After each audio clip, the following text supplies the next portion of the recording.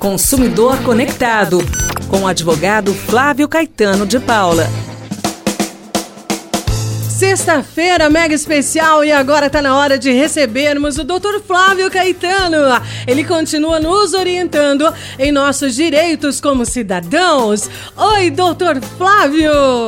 Boa tarde, Bel, boa tarde a todos e todas. Vamos juntos! Que alegria ter você com a gente, viu, Dr. Flávio?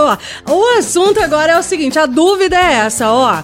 A construtora se atrasou na entrega do meu imóvel. Ela tem que me pagar uma indenização?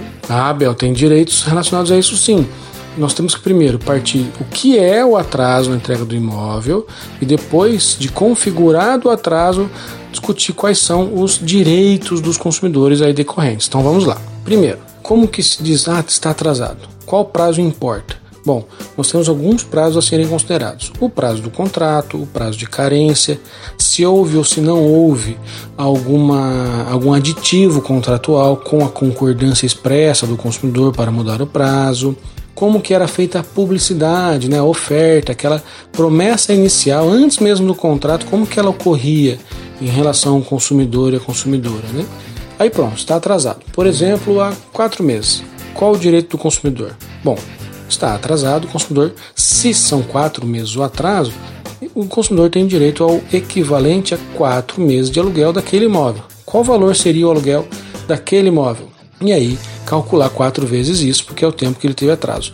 É a chamada presunção dos lucros cessantes que o judiciário tem entendido existir. Pode ser o caso de terem sido lesados, além da quebra contratual, direitos básicos do consumidor, direito da personalidade.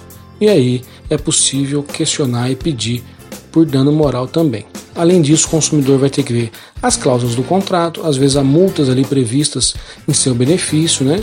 Ainda que não haja multa prevista em benefício do consumidor, mas tenha lá uma multa contra o consumidor, é possível reverter essa multa em favor do consumidor quando o atraso é da construtora, de quem entregaria o imóvel, e não do consumidor.